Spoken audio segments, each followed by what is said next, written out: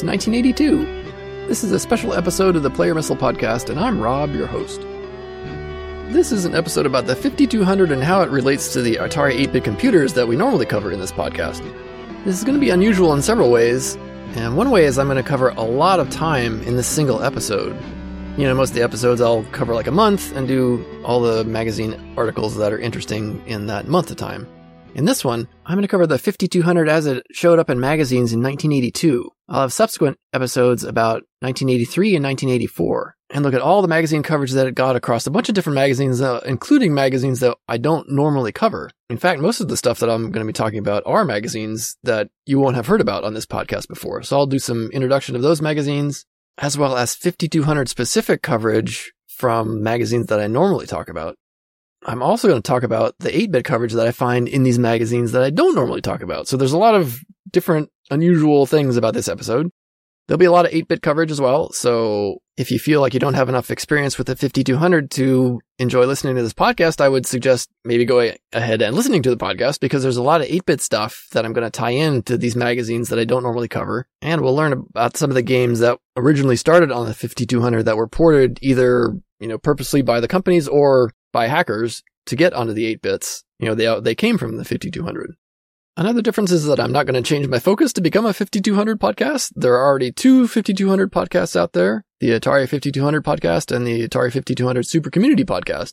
So I'm not going to compete with them. But yeah, I'm not going to get into the 5200 business. This is just a kind of enjoying looking around at some of these other magazines that I don't normally cover. So this set of 3 5200 episodes before I get back to my regular podcast coverage, I'm splitting it up into 3 episodes because I have a lot of magazines to go through, and it's just going to be an insanely long episode if I try to do it all at once. But you'll find there's a lot of 8-bit coverage here as well, and a lot of interesting articles that I found in some of these magazines that I hadn't really looked at before. So join me, won't you, as we take this slight diversion into the 5200 and find out that it's really a lot like the 8-bits, while simultaneously being very different. Let us begin with a little bit of a history of the 5200.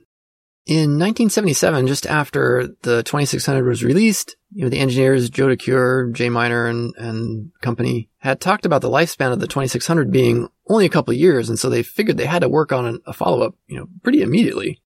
So in early 77, they began with the project's codename Colleen and Candy. And a lot of this history is coming from the book Business is Fun by Marty Goldberg and the late Kurt Vandell. There's other histories on the net, of course, but this is kind of like the definitive research, and it's one that I've gone back to most of the time for my research on Atari history itself.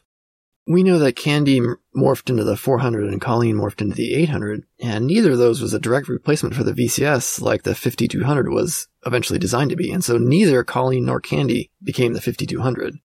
There's certainly reports in Business is Fun that the initial design for the 400 was without a keyboard, and even the keyboard being available but plugged into joystick ports 3 and 4. But the early project designs for Candy do say that it was going to be able to play like educational stuff, like the Dorset educational series, language stuff. But they said the serious work machine was going to be Colleen. They both still were going to be compatible with each other, but that the serious work would be done on the Colleen, and then the game playing stuff would be more designed for the Candy. Early in 1979, they went with the decision to have the membrane keyboard, and so this is when it really starts to look like the 400, and they included that keyboard in order for it to be able to play complex games, like Star Raiders. But this decision to turn it into kind of like this mini computer essentially doomed it to not be a replacement for the VCS, and to quote from Business is Fun, "With that, the first step towards the demise of Atari's domination in the console market had been taken." The 400 and 800 that we know and love were released in 1979, and it wasn't until 1981 that a real effort ramped up to replace the VCS with something newer. And there are rumors of something called the Atari 3200, which in various places is cited to be like having something with a 10-bit processor, kind of like the Intellivision did. It's mentioned briefly in Business is Fun, but no specifics really on the processor other than it was going to have, more enhanced chips around it.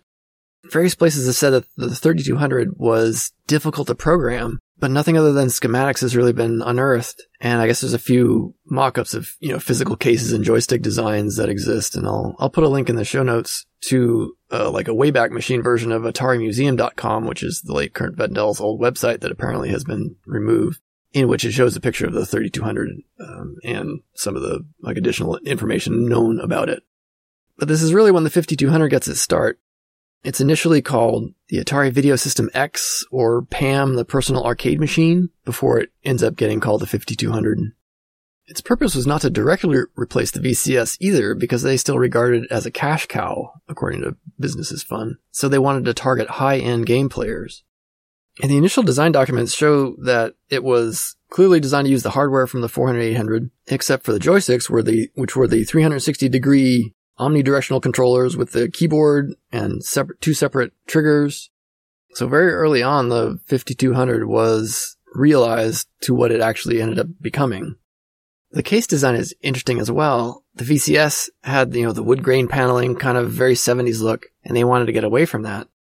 In Business is Fun, they say that the Atari designers were big fans of Bang & Olufsen sort of high-end stereo products. And they wanted the 5200 with its, glossy, sleek plastic and brushed aluminum to fit right into this, high-end stereo system look. Business is Fun goes into a lot of detail about how there was a lot of market research that went into this. And one of the big complaints was people having to go to the TV and switching a box on the back of the TV in order to change from, watching over-the-air television to playing your game.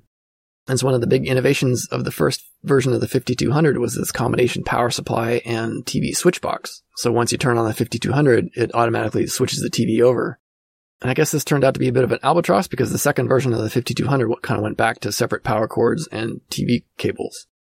But if we want to talk about the biggest albatross, we have to talk about the joysticks. In theory, they're quite advanced, omnidirectional control, potentiometer-based joysticks rather than the switch-based of the VCS and the 400-800. The problem was they weren't self-centering, relying on a rubber boot to kind of push the joystick back. And according to Business is Fun, the initial design was so flawed that a bunch of engineers pleaded and signed memos and stuff to not release the 5200 with these version joysticks, but that marketing wouldn't listen, and that Atari figured they could always release a fix or an upgrade. They say the later versions of the 5200 used thicker boots to almost become self-centering, but not quite. 5200 fans say the joysticks aren't that bad, and of course 5200 detractors say they're terrible. And here's where I say that I've played a 5200 once or twice, just to show. And so I don't have any real experience with the joysticks, and maybe the joysticks. I know there's a bunch of fixes and other improved joysticks that are in the aftermarket. So I didn't even know if I was using an original joystick when I played. But if you bring up the 5200 to anybody sort of knowledgeable in the classic arcade scene, they will inevitably bring up the joysticks as the sort of, Marmite thing about the system. You either love them or you hate them. Before we get on to the technical specifications of the 5200 itself, there's two more marketing things we have to talk about. One is the idea that this is not new hardware. It's based on the chips from the 400 and 800. And so marketing's idea apparently was that it was going to be a software revolution, that the games designed purposely for the 5200 were going to be of much sort of higher quality than the stuff that was coming out for the 8-bit computers. And so that brings up the second marketing decision that just seems unfathomable now, is the choice of Super Breakout as the pack-in game. Business is Fun uses the derisively market department, and their wisdom recommended that the pack-in game be a family-friendly game. This is months after the ColecoVision had been released, including Donkey Kong as its pack-in game. So the idea that Super Breakout would be comparable to Donkey Kong is a pretty stunning decision. People have theorized that they didn't want to cannibalize sales of the Pac-Man cartridge, thinking they could make money that way. People would buy the 5200 and then Pac-Man separately. But it seemed much like Space Invaders drove sales of the VCS, that's what they intended for the 5200. However, with ColecoVision packing in Donkey Kong, that was enough to have people buy the ColecoVision system itself. And then once they have the ColecoVision system, it's not like they're going to buy a whole nother system. They're just going to be locked into the ColecoVision ecosystem. So as we in the Atari community are fond of saying, Atari marketing killed the 5200 even before it had a chance for success. And that's hyperbole to some extent, of course. But, I think there's some grain of truth to that. At its release, it's kind of like the November 1982 timeframe. Business is Fun says these were the launch titles available. So Centipede Defender, Galaxian, Missile Command, Pac-Man, Kicks, Real Sports Baseball, Football, and Soccer, Space Invaders, and Star Raiders. The book says this is a problem because while these are all decent titles, they're all kind of based on stuff that's already out there for the 400 and 800, and that while they compete favorably against the Intellivision, the ColecoVision essentially blindsided them, and the quality of arcade ports available on the ColecoVision exceed anything that is available here in terms of recently released games in the arcade anyway.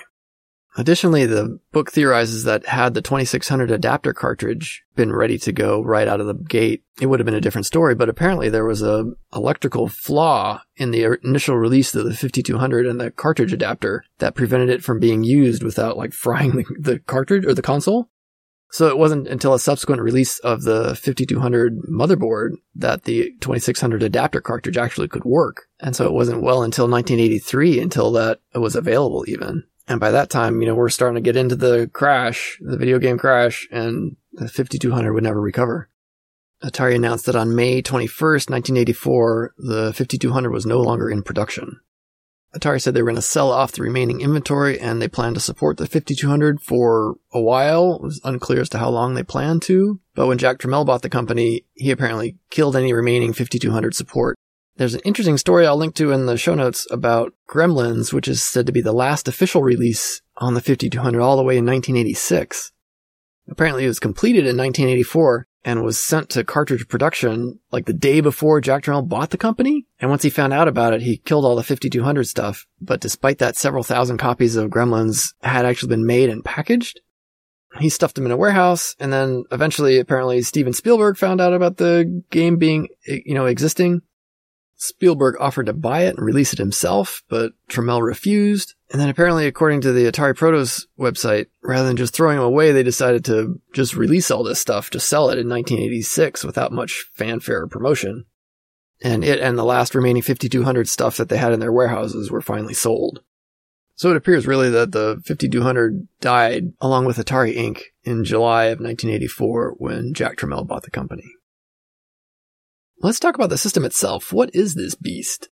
The initial design had 4 controller ports. Apparently it was only released with 2 joysticks. I guess you could buy, additional ones. You could also buy a trackball. The joysticks, of course, had the analog stick, 2 fire buttons, 2 on each side, so you could use it with either hand. It had a 12-key numeric keypad with a star and a hash on the keypad, so kind of a lot like a phone keypad, actually. And above the joystick, it's had 3 buttons, start, pause, and reset. We already talked a little bit about the TV switch box, which also had the power supply, so there's only 1 cable that you had to plug into the initial release of the 5200. The second release of the hardware had only 2 controller ports, and then it had a separate power supply and non-auto switching TV switch box. The second hardware revision also had the changes to the cartridge port that allowed the 2600 adapter to work. Internally, we have all the same chips that are in the 8-bit computers, except there's no expansion, there's no SIO, there's no parallel bus, there's no monitor out, and there's no keyboard, of course. I'm going to summarize the hardware differences using an article from Analog, and this is the only time I'm going to go out of order. From after this, I'm going to start covering the magazine stuff starting in, early 1982, chronologically. So this is the time I'm going to go, not stick to that. So this is from the Analog Computing issue number 15. It's the January 1984 issue. And the article is Transporting Atari Computer Programs to the 5200. This is by Klaus Buchholz. He begins by saying, when Atari designed the 5200 Super System as a successor to the aging 2600 VCS, they made use of the state-of-the-art hardware they put in their 400-800 home computers. As a result, the systems are quite similar. The differences are great enough, however, that transporting programs from one system to the other requires some effort. He says the 5200 is a single board machine, 4 controller jacks, cartridge slot, an I/O expansion connector, and a power/RF cable. Let me talk about the I/O port first. He says that the existence of this port implies that Atari was initially planning to be able to expand the 5200 to have, more capabilities. But I can't find out where this port was ever used. He said Pokey's serial I/O lines are wired up to this port, so theoretically, I guess, there could be some adapter that would take SIO. But yeah, again, I can't see where this was ever used or taken advantage of. If we get back to the chips, the CPU is the 6502C, which is the same as used in the XL series. And this differs from the one used in the 400-800 in that this version of the 6502 doesn't need any extra hardware in order to let Antic take over the system bus. But programmatically, it's identical to the regular 6502 in the 400-800. The 5200 has 16K of RAM, so from page 0 to page 3F, the first 16K are populated with RAM. And he says the 5200 OS reserves locations 0 through hex 18 in the 0 page, and then in page 2, hex 200 through hex 21B for shadows and RAM vectors, he says. And then, of course, page 1 is reserved for the 6502 stack. Everything else is fair game. Antic, the same old Antic, and it's located in the same place, page D4, and it says the 5200 has no system reset key, so bit 5 of NMIST is useless, and the 5200's interrupt handler ignores it. And here's where we're starting to get some differences. The GTIA is there, but instead of being in page D0, as it is normally, it's in page C0. And this, coupled with Pokey residing at page EB in the 5200 as opposed to page D2, provides the main reason for incompatibility. Now, why they chose to move those chips around in memory is a bit of an open question. I mean, it's been theorized that the home computer division and the video game division were, enough at odds that they didn't want, cross-pollination. They didn't want to make it easy. They didn't want to lose control of the market. I mean, obviously, again, when we get into marketing, it's a bunch of dumb marketing decisions.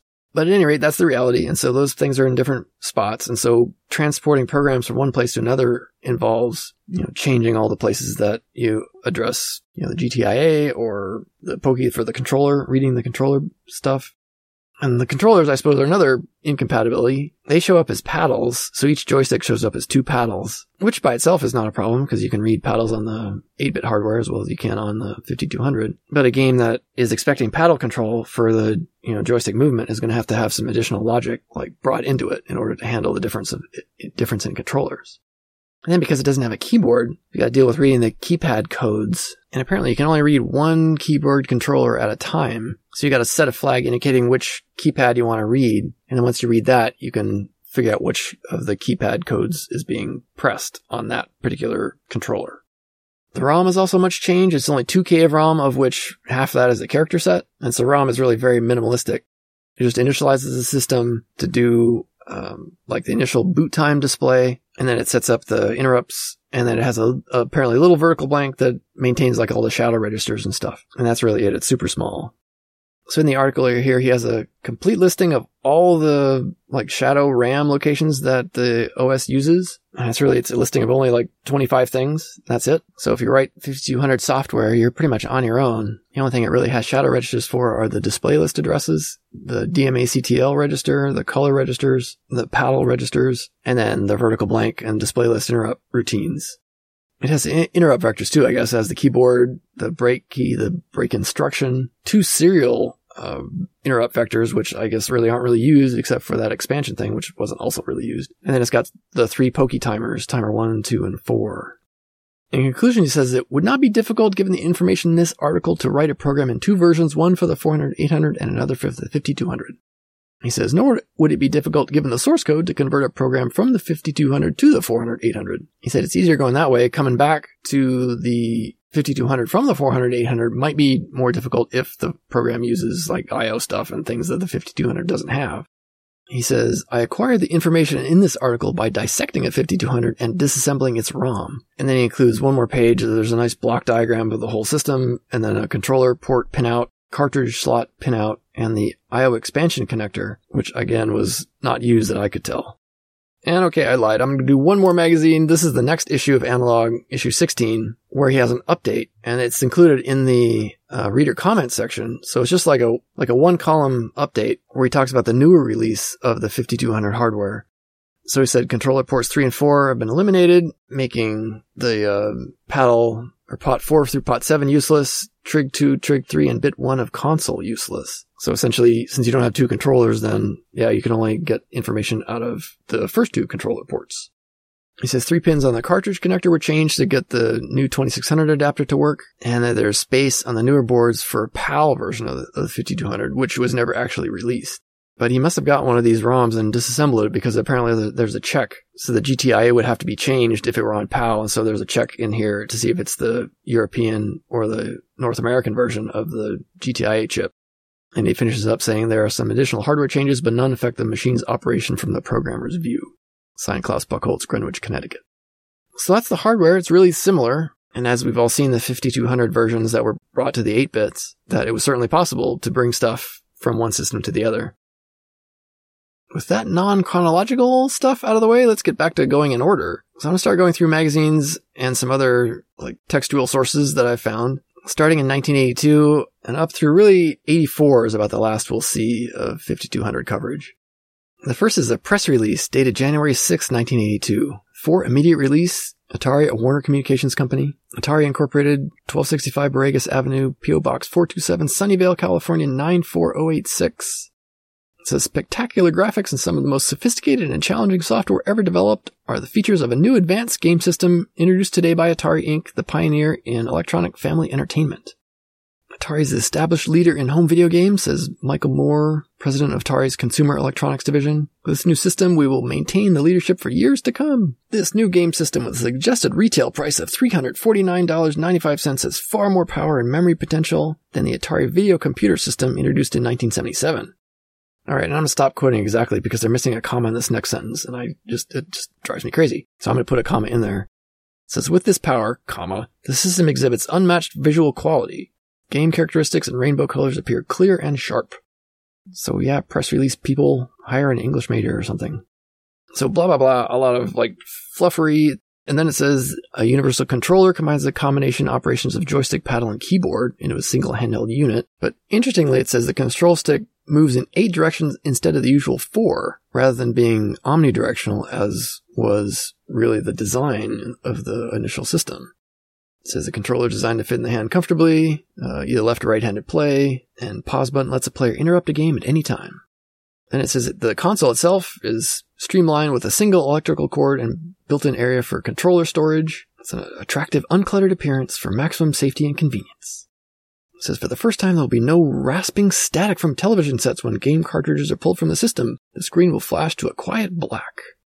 It says the new system will be released in the second half of 82 in time for Christmas. At least 10 cartridges immediately available, including exciting versions of proven winners such as Super Breakout, Space Invaders, Missile Command, and Asteroids. Then it says some of the most challenging and popular coin-op games will appear, including Pac-Man and Galaxian, and intriguing combat games, including Star Raiders. The new system will also offer sports games, baseball, football, and soccer of unprecedented realism. Then it goes on to a sort of 10-line description of how baseball is going to be better, like the pitchers throw slow or fast, inside or outside, or knuckleball, have relief pitchers, you can change defensive positions, the base runners can steal. Yeah, somebody who wrote this was a big baseball fan, but they're not a big grammar fan. And it finishes up saying, Atari is a leading developer and manufacturer of video games for family game centers, home video games, and home computers for a variety of applications. The company is a wholly owned subsidiary of Warner Communications, Inc. So that was January 82, and it's a while before we get a mention in the popular press. And when I say popular press, let me summarize the magazines that I looked at here. Of the magazines I normally cover, I found references in Analog and Antic, Creative Computing, and that's about it. Surprisingly, no mention in the Atari Connection, although since that was dedicated to the home computers and the video games were actually produced out of a different division, we don't find references to the 5200 that I could tell in Atari Connection. The video game division did have its own magazine called Atari Age, which I will look at in this episode. But yeah, none of the other magazines that I normally cover. I kind of got bored. I stopped looking at 1983 and I just couldn't find any references. Nothing significant anyway. Everything else had essentially no references. The UK magazines that I normally cover, Computers and Video Games, and then the ones that are coming up soon, Page 6 and Atari User. Since the 5200 was never released in the UK, I didn't even really have a big search for them. So they may mention it, a little bit as to maybe like a potential, video game console coming to the UK, but since it never got there, I never really looked at them for any significant coverage. Of the new magazines that I'm going to cover in this episode only, there's Atari Age that I mentioned, there's Video Games Magazine from Pumpkin Press, there's Video Games Player Magazine, which later becomes a Computer Games Magazine, there's Joystick Magazine, that's STIK, there's another Joystick Magazine, but that's a French magazine, and that was a little bit later on, so it was after the Atari 8-bit era. And finally, the last magazine that I took an extended look at was Electronic Games Magazine. I also did look at the Creative Computing Video and Arcade Games magazine. There were 2 issues of that, and I'm going to fold that into the regular coverage of the podcast. But I did look at the 5200 articles that they had in both of those issues. The earliest magazine we're going to look at is Electronic Games Magazine. This started with the winter 1981-82 issue, was bi-monthly for a couple issues, and then went monthly from June 1982 all the way through August 1985. It apparently was an offshoot of a consumer electronics magazine called Video. In that magazine, there was a column called Arcade Alley, which apparently was the first column devoted to video games, like, ever, according to Wikipedia, so it's gotta be true. But three friends, Bill Kunkel, Arnie Katz, and Joyce Worley, wrote that column and then eventually broke off to create this whole new magazine devoted to electronic games. In this first issue, it's $2.95 on the cover price. For the majority of its run through April 85, it had the same cover design, the same font. It's kind of a pixelized font set of electronic games on the top, and that would have on the bottom, like 2/3 of the page, have like the main image centered on in this sort of metallic-y kind of square. There's nothing about the 5200 at all in this issue because it really came out before even the press announcement. But there is a regular column that recurs called Computer Playland where they review home computer games. And it's fitting for the very first column, they review Star Raiders as the very first entry in this review. As is fitting for Star Raiders, they heap tons of praise on it. And as they say, it's so complicated as many as 3 people can cooperate on a single adventure. They say if you haven't enjoyed a Star Raiders mission yet, do so at once. Then you'll know how pulse-pounding a computer game can be. They also review Bowling by PDI, House of Usher, Beneath the Pyramid, and Sands of Mars by Crystalware, Nomino's Jigsaw by Dynacomp, which they say is a brilliant concept. They have a screenshot of it. It seems like it's a puzzle. They say it's clever and completely original, and that the computer generates a new puzzle every time. So it says you try to fit 60 odd-shaped pieces into a 9x9 grid, and it shows all the pieces you gotta fit, and so you have to, I guess, I don't know, I'll have to take a look at it sometime. It seems interesting. Obviously not an arcade-style game, but that seems pretty complicated to fit all those little pieces. They're kind of like vaguely Tetris-y shaped pieces, anywhere from 1 to maybe 5 or 6 pixelated blocks that you've got to fit into this, 9x9 grid, so 81 squares. They also review War at Sea and Space Chase by Fernando Herrera. I hadn't heard of this. Of course, I know Astro Chase and other stuff by him. This apparently is a basic game released by Swifty Software. They say, for a basic language program, Space Chase has surprisingly quick joystick response. This goes far to make a dexterity game like this an enjoyable arcading experience. And wow, there's really a lot of reviews. It keeps going. There's Lords of Karma, an Avalon Hill game. Horse Racing by Jerry White from CE Software, which looks like a betting game, and it says the gamer's complete lack of control over the horses increases the excitement level as well as lending a touch of realism to the proceedings. So I guess it's a betting game. But that's it for this issue. That's really interesting. I'm going to cover a bunch more electronic games here before we get into more magazines, and it's really just going to be 400, 800 reviews at this point because the 5200 doesn't show up in electronic games for a little bit. The next issue of Electronic Games is the March 1982 issue, and on the cover it says A Decade of Programmable Video Games, and also a strategy session including Star Raiders and Jawbreaker. So they have an article in here, Is the Atari 400 the Ultimate Game Machine? By Jethro Wright III, and I say it is indeed. This is really what should have replaced the 5200, or should have supplanted the 5200, had they marketed this right. The article starts out, having tasted unqualified success with its entries in the coin-op and programmable video game markets. And as an aside, they call programmable video games like not fixed, not like a Pong console. So that's their term for like cartridge based or something that you can change the program. It doesn't mean programmable in the sense that user programmable, but it means, like a console or some system that has user changeable programs. Anyway, to continue, Atari turned its formidable experience toward the next logical step, a true home computer / gaming system. And they say so instead of introducing one, they introduced 2 at different price points, the 400 and the 800. They talk about the keyboard, being sealed and resisting contamination. They said it's quite adequate for the needs of computer gamers, but will almost certainly discourage anyone from attempting to do any serious programming. They talk about the expansion capability a little bit, the SIO port, and needing the 850 to do any serial interfacing or having a printer port. They talk about the convenience of daisy chaining stuff, and they go over a high-level overview of the 6502, and they sort of mention the custom chips, but they don't really go into detail about that. They say as a total system, the 400 is most impressive for its price, $399 suggested retail, and saying, with the option of using up to 4 joysticks or an almost unbelievable 8 paddles, excellent graphics capabilities, and a sound through the TV generator, the 400 serves as an excellent foundation for a home gaming system.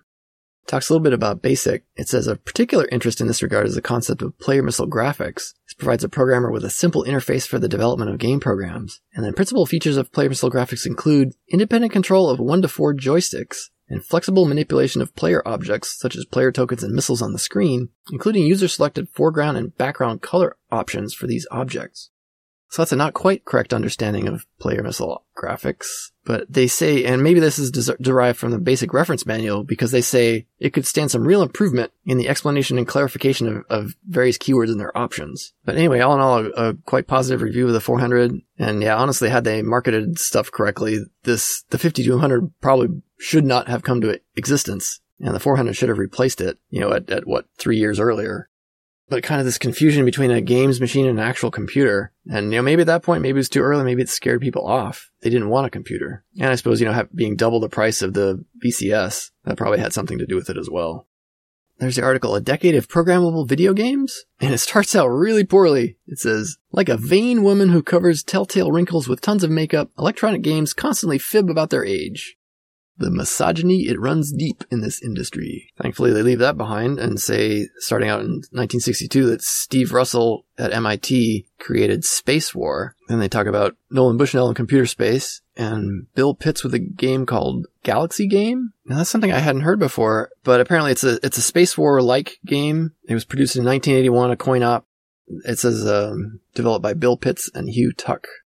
The references I find about it say it was created at Stanford, not MIT. So I don't know how Electronic Games got that reference to, Bill Pitts being an MIT student.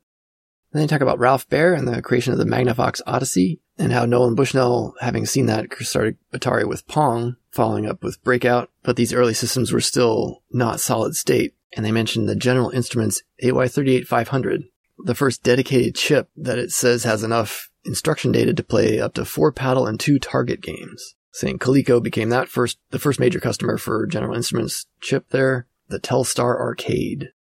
And that's when they bring Atari back in again, teaming up with Sears to sell what it calls several intriguing hardwired products, including Indy 500 and Video Pinball. Saying the latter was particularly good, boasting 2 of the best pinball games ever developed, a version of Breakout, and a pair of basketball-like contests called Rebound. But then saying consumers are getting restless, tiring of paddle games, and especially of systems that were antiquated 2 weeks after purchase, because no matter how entertaining, a fixed set of games got boring. So programmability was the obvious answer, and then Fairchild, with its Channel F in August 1976, was the first system that had game cartridges. Disappointingly, while they name drop a lot of other people, they don't talk about Jerry Lawson, the designer of the Fairchild Channel F. And it wasn't until later in his life that he really got recognized for the pioneering work that he did. I'll include a link in the show notes to an episode of the podcast Command Line Heroes, where they go over his legacy in the video game industry. He's one of the few people of color we have in this era of computing history, and it's too bad that more people don't know about him. Back to the article. It says, following hard on the heels of the Channel F came RCA's Studio 2, a fiasco of astonishing magnitude. It says, among other drawbacks, Studio 2 attempted to compete against color systems and programmables by being both black and white and non-programmable. By 1978, they say the manufacturers were dumping the hardwired games for huge discounts, as they were by then competing with the Bally Professional Arcade, and at lower price points, it says, were the VCS and Magnavox's Odyssey 2. Mattel joined in 1980 with its Intellivision, and it was this pressure from other competitors that caused Atari to advance faster with the VCS than they intended. It quotes Atari's Steve Wright as saying, the VCS was basically designed to play paddle games and tank battles. In fact, when the VCS was being designed, it was felt that 2K was more than enough capacity. Then they decided, why not make it 4K? Not that they thought anyone would ever use that. But this article says then Atari made 4K games much earlier than they ever intended to do so. They mentioned Activision, and they don't really go into why Activision started, but they said, rumors are rife that other suppliers will be following Activision's successful footsteps before the end of the year. One has already been announced, and here they use the incorrect version of the name. Imagix, they say, will be producing cartridges for both the VCS and the Intellivision. So interesting, I wonder if it was Imagix initially before they changed it to Imagic, or if this is just a typo. So they end the article with a question. At what point does the video game system meet the computer? As the latter simultaneously becomes cheaper and more powerful, it won't be long before the 2 segments of electronic gaming are joined together as one. Already the floppy disk is vying with the ROM cartridge as the medium for storing games. One thing is for sure, if the first decade of video games is any indication, the next 10 years ought to provide plenty of excitement both on and off the home screen. There's a section of the magazine called Electronic Games Hotline, which is a bunch of little kind of mini kind of status reports, I guess, from various places. It lists an Atari report, but that's really talking about the VCS. And there's one called Computer Shorts, where it talks about a few things for the home computers. And it mentions that the folks at Analog, a magazine covering the VCS and a 400-800, couldn't bear to stay on the sidelines and only write about all that exciting software. The Massachusetts-based outfit has just produced a number of programs for the Atari computers. Included in the first group of programs are the Analog Adventure, a version of the original adventure game, Thunder Island, a maze challenge, and Shooting Gallery, a moving target extravaganza. Also in this little section, there's a column called Tournament Fiasco. It says the coin-op world has crowned a pair of national champions, but nobody is celebrating. The tournament, held in Chicago's Expo Center from October 28th to November 1st, proved to be a dismal failure. They say Atari backed the project with $50,000 in prizes, but the outfit picked to administer the event, Tournament Games Inc., fumbled the ball. They say that place had previously been running like billiard, foosball, air hockey, and dart competitions, but showed their lack of experience, promising 10 to 15,000 attendees, but the actual attendance was an unbelievable 150. It said fewer than 24 female arcaders showed up. They say poor attendance is probably attributable to the cost and scheduling of the tournament. It's like, yeah, what else would there be? They say that the contestants were forced to pay for all their games with quarters, even during practice rounds. And the competitors, to their dismay, found that internal timers had been installed on all 250 Centipede machines to limit play to just 3 minutes. They said chaos ruled during the 4 days.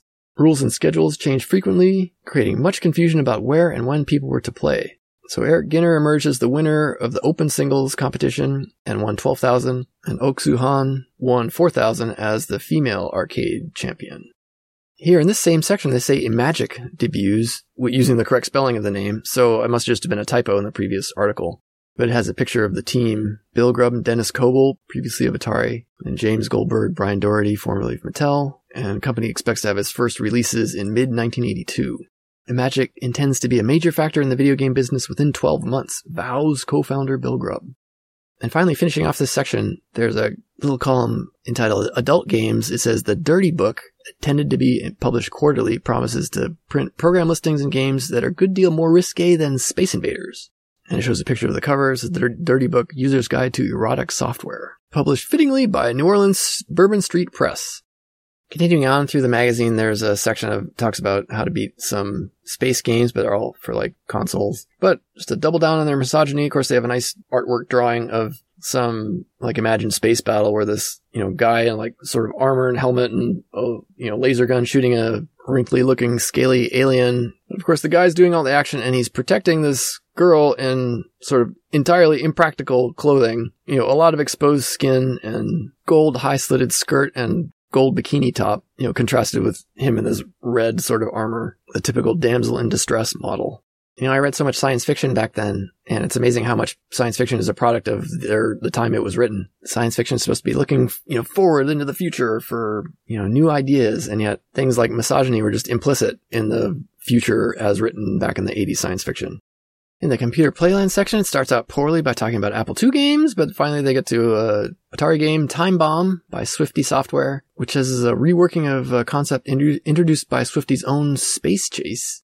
It says in both an on-screen object collects items spread across the playfield while avoiding pursuit. And again, it appears to be written by Fernando Herrera. It says it might not be quite up to Space Chase, but it does have its charms. And there's a review of Jawbreaker, Missile Command, Galactic Chase, Dodge Racer from Synapse, which is inspired by Dodgem, it says. Imperial Walker by Crystalware, which is a mixed bag of 5 games, I guess loosely based on Star Wars. And I wonder if this is the same thing about, like, was it Attack of the Metal Monster clones or something that I mentioned in one of the previous episodes? There's a Passport to Adventure column, which is a review of a bunch of, adventure games. The Quest by Survival Software, and Wizardry for the Apple II, which never got released on the Atari, but also Analog Adventure. In the strategy session article, they also talk about Jawbreaker, and then it gives you more sort of details about how to try to beat it. And then they have also an entry on Star Raiders with a few more advanced tips over what they had in their initial review of it in the last issue of the magazine. In the June 1982 issue of Electronic Games, we have its first mention of the 5200, although here it's called the Atari Super Game.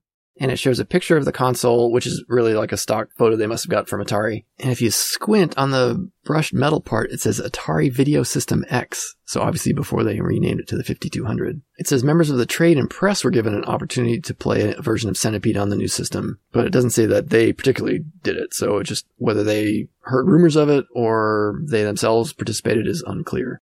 This is in a Q&A section, and a sort of novice computer user asks a question: why won't a cassette program for one system work on another computer? And is there hardware or software that will allow an Apple cassette to be played on an Atari 400-800? And the answer is sort of a gentle, sorry, but, various personal computer systems are not compatible. They use different processors and even speak different languages. They say as for a device that would allow Apple software to work on Atari computers, there was actually talk of such an emulator about a year ago. An ad even appeared. But alas, creators were premature, and as of the moment, no such wonder machine has been developed. It says there may be hope, however. Coleco has promised a peripheral for its new video game system that would allow their ColecoVision to play all Atari-compatible software. And here, obviously, they mean VCS software, but maybe that's understood. As we learned back in episode 6 of the podcast, there are ways to convert software from the Apple to the Atari. I talked with Atari Age user Seamus about how he converted Sabotage to the Atari. It's much easier going that way than it would be going from the Atari to the Apple II, given all the custom chips we have on our Ataris. In this same section, there's a question about an Atari 800 and would like to know if it can use a Quadrascan vector monitor. That question from Scott Goodwin of Lakenheath Air Force Base in England, and then the answer is a little less gentle. It says, sorry, Scotty, old boy, but home computers and programmable video games have to be specially designed for the type of monitor on which they appear, saying that all current home systems are raster-based and that the Quadrascan is a vector monitor, like noting Eliminator, Tempest, and Space Duel being arcade examples of the vector monitors. But interestingly, it says there have been rumors within the electronics game industry that someone may produce a video game system that will come with its own vector graphics type monitor. Obviously, this is presaging the Vectrex. The only downside to this intriguing idea is that the monitors would almost certainly be black and white, which the Vectrex was, and had those overlays to make it, sort of color. The Vectrex was released in late 1982, around the same time as the 5200. So maybe there were more substantial things than just rumors by the time this magazine came out. So this is the June issue. So it probably came out in May. So we're talking press time in March or April. So I'm not exactly sure when the Vectrex was announced or sort of previewed by GCE. The middle part of the magazine is pretty arcade heavy, and as we go on to the later part of the magazine, they have some articles on adventure games, and at least they have, among the women with impractical armor, they have a bunch of men with impractical armor as well. An unbuttoned vest where the guy holds a scimitar, sort of ill-fitting chainmail with the arms exposed, and a barbarian type with a chest plate, but kind of a loincloth and high boots. So I guess it's not all misogyny, just mostly. In the strategy session article, they have tips on the Atari 400-800 Missile Command. And then in the Computer Playland, they have reviews of Crazy Shootout, Captivity from Beyond Software, which they say is a maze game that provides both an overhead and worm's eye view of the action, it says. There's a review of Protector by Mike Potter and Synapse Software. And there's another positive review of the game called Ricochet, which I reviewed in the last Creative Computing, I think. The November 82 Creative Computing, and the one of the, I guess, 2 episodes ago, since I split the 1982 stuff. But saying, yeah, every once in a while a game comes along that is so fresh, so offbeat and entertaining, it becomes a compulsion among players who overdose temporarily on maze chases and blowing up aliens. So I did take a look at the game between last episode and now, and it's in BASIC, and so it's kind of slow, and so I didn't really get a good feel for it. So I may have to go back and take another look. You're saying the audio and graphic effects are simple but satisfying. But yeah, a delightful contest that involves elements of action, strategy, and tactical thinking in a marvelous ensemble. A truly offbeat triumph. Well worth checking out and highly recommended for fans of strategy contests.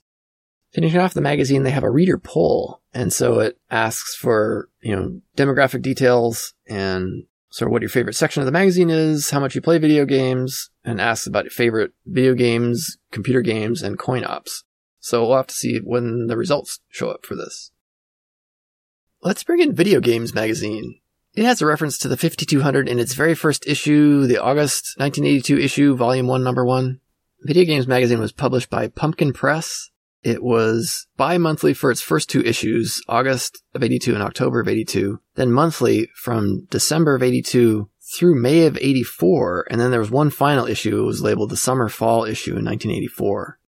The cover price was $2.95 for most of the run. There were a few issues later on that went down to $2.50 as kind of a sale price. I don't know if that was knowing the writings on the wall, trying to figure out if they can get more people to subscribe by having a lower price. But it's all optimism on the first issue. The cover is kind of stylized like a Time magazine, if you remember those. It had like a red border around it, and it said Video Games, the name of the magazine, and it says Man of the Year Pac-Man. It has a 3D rendered Pac-Man. And on the cover, it references an article, an interview with Nolan Bushnell of Pong and Pizza, it says.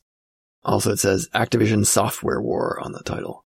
The reference of the 5200 is in this section they call blips, which is kind of like their little small clips of news blurbs and stuff. It references the upcoming CES and says a staggering number of new systems are going to be available. And then here it says Atari's 5200 Advanced Video Entertainment System. It says we'll be the first to dub it the VES, and as many as 14 carts, including Star Raiders, Taito's Kicks, and a game version of the film Raiders of the Lost Ark. And then it devolves into some stuff about the VCS.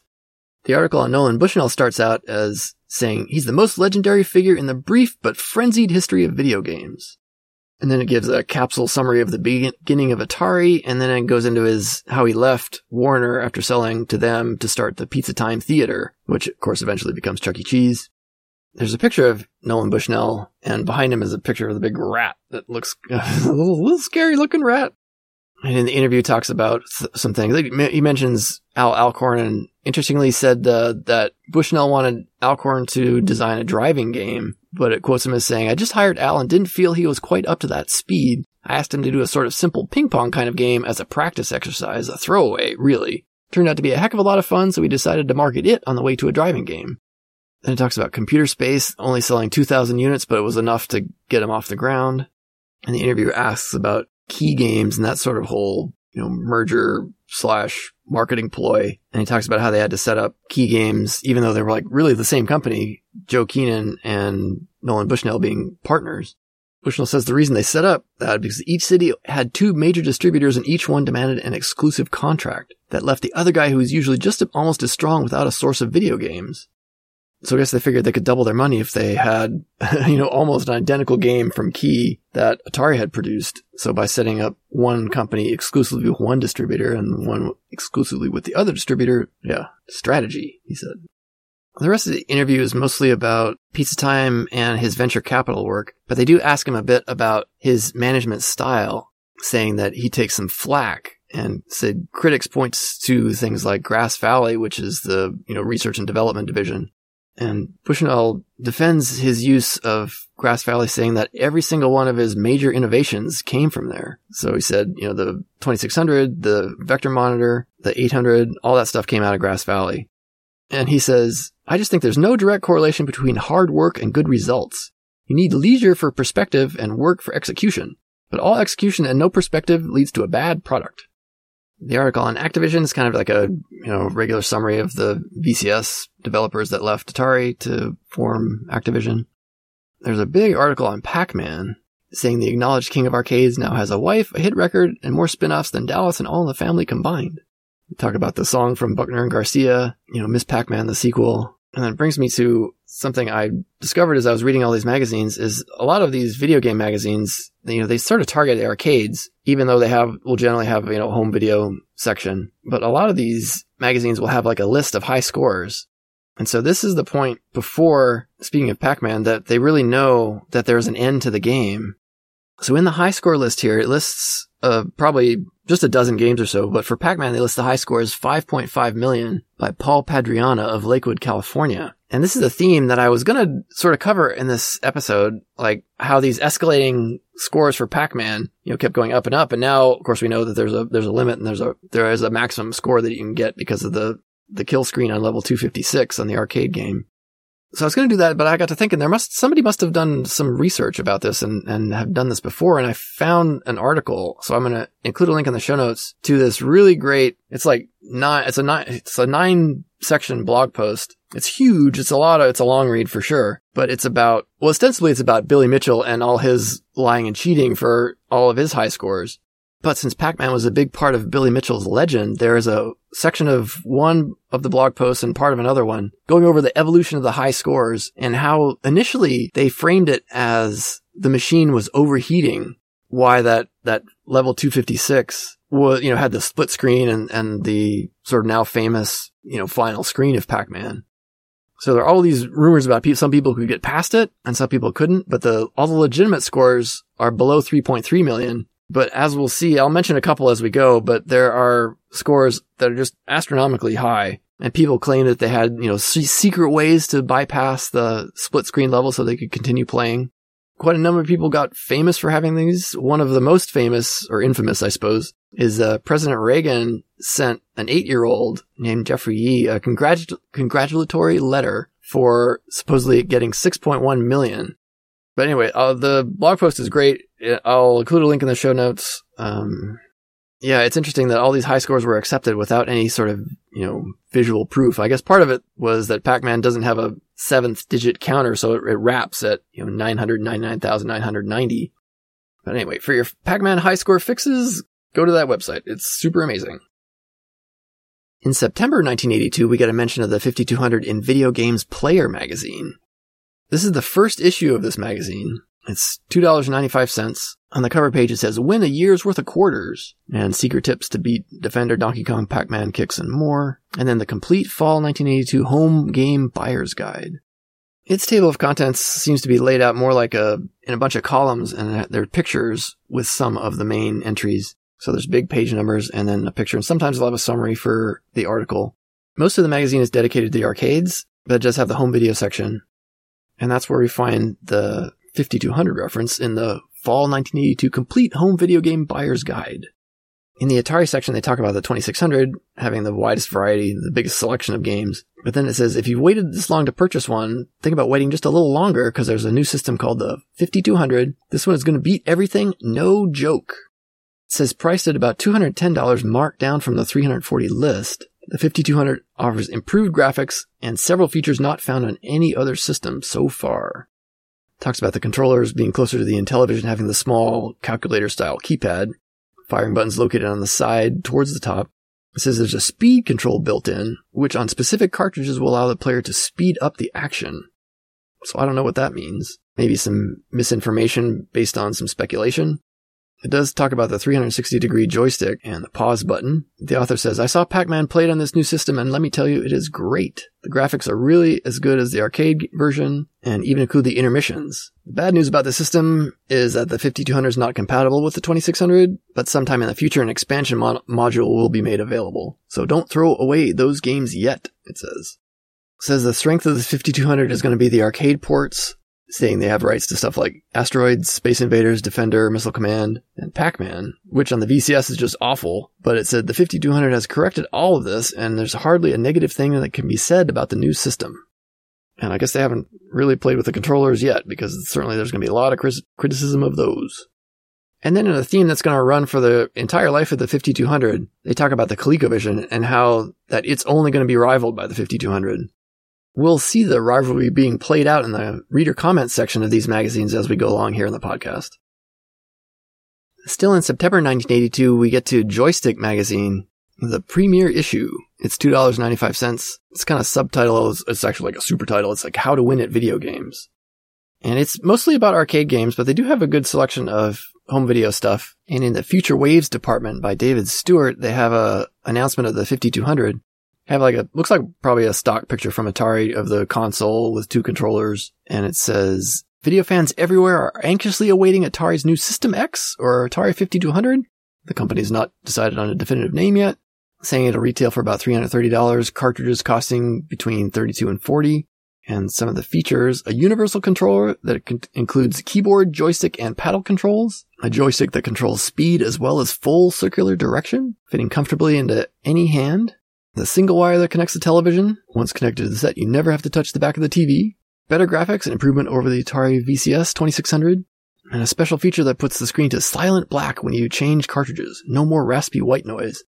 So all these details, that's almost straight from the press release. And in fact, it says, Atari spokesman Jeff Hoff told Joystick, and that has a quote from him, but Jeff Hoff is the same name as on the press release that we just read about, the one that was released on January 6th. And it lists the games, quoted by Jeff Hoff as if he were talking to the Joystick magazine. But the games listed are almost exactly the list that was included in the press release. The one that's different is they mention a Tank game, which is not mentioned anywhere in the press release. And in fact, the game Tank is not listed among the official releases of the system anyway. So I don't know where they got that information. In the magazine, there's an interview with Eugene Jarvis, the designer of games like Defender and Robotron. He worked on pinball games at Atari and then video games at Williams. And at the time of this article, he just had founded VidKids, which is design studio, which is where he developed Robotron. talking about Robotron, he says the initial concept was very ambitious, like this whole futuristic underground civilization, saying like corridors connecting things.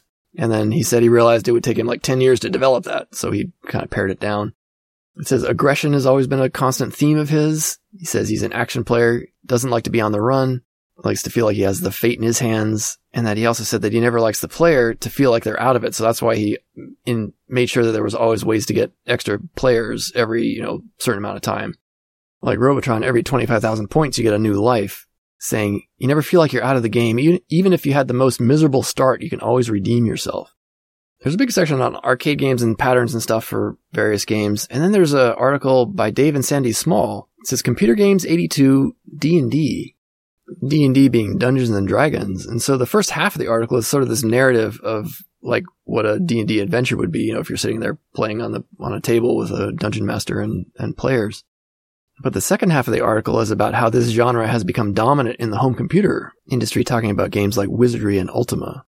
So they say, put away your starship, quit blowing up those space rocks over and over, stop defending cities from the nuclear attack, pick up a sword, a little spell knowledge, and come with us to explore the labyrinth. There's an article near the end in the home video section called The New Video Games Imitations or Innovations by Paul Wiswell. And in it compares the Intellivision with the 5200, or is it, as they call it here, the still tentatively titled Atari Video System X. It says it'll compete head-on with the Intellivision, and much of the Intellivision's advanced design is reflected in the System X, such as the pause button and a to-be-announced voice chip that will add speech to the games. And as far as I know, there was no voice chip released for the 5200. It lists kind of the initial planned release, initial games for the 5200, which is the same list we've all seen several times. It says the list price here is $329.95, which is different than what we've seen in other places. And then it says the only console competitively priced with the System X and Intellivision is the Bally Astrocade. Or now, as it says, it's now the Astro Arcade, sold by Astrovision. It says, unfortunately, an outdated line of software has left it dead in the water. Later on the next page, they mention Coleco entering the game market, but not mentioning the ColecoVision itself. So I don't know if this magazine went to press too early before the ColecoVision was released, but they're just talking about cartridges that they plan to produce for other systems. And this magazine, too, has a list of arcade high scores, including the Pac-Man high score of 5.5 million by Paul Padriani, that we know now to be fraudulent. Next, we find a mention of the 5200 in the Atari Age magazine. Now, this is a magazine that was distributed to Atari Club members. The Atari Club was apparently a subsidiary of Atari. You could join for $1 and you'd get a 1-year subscription to the magazine.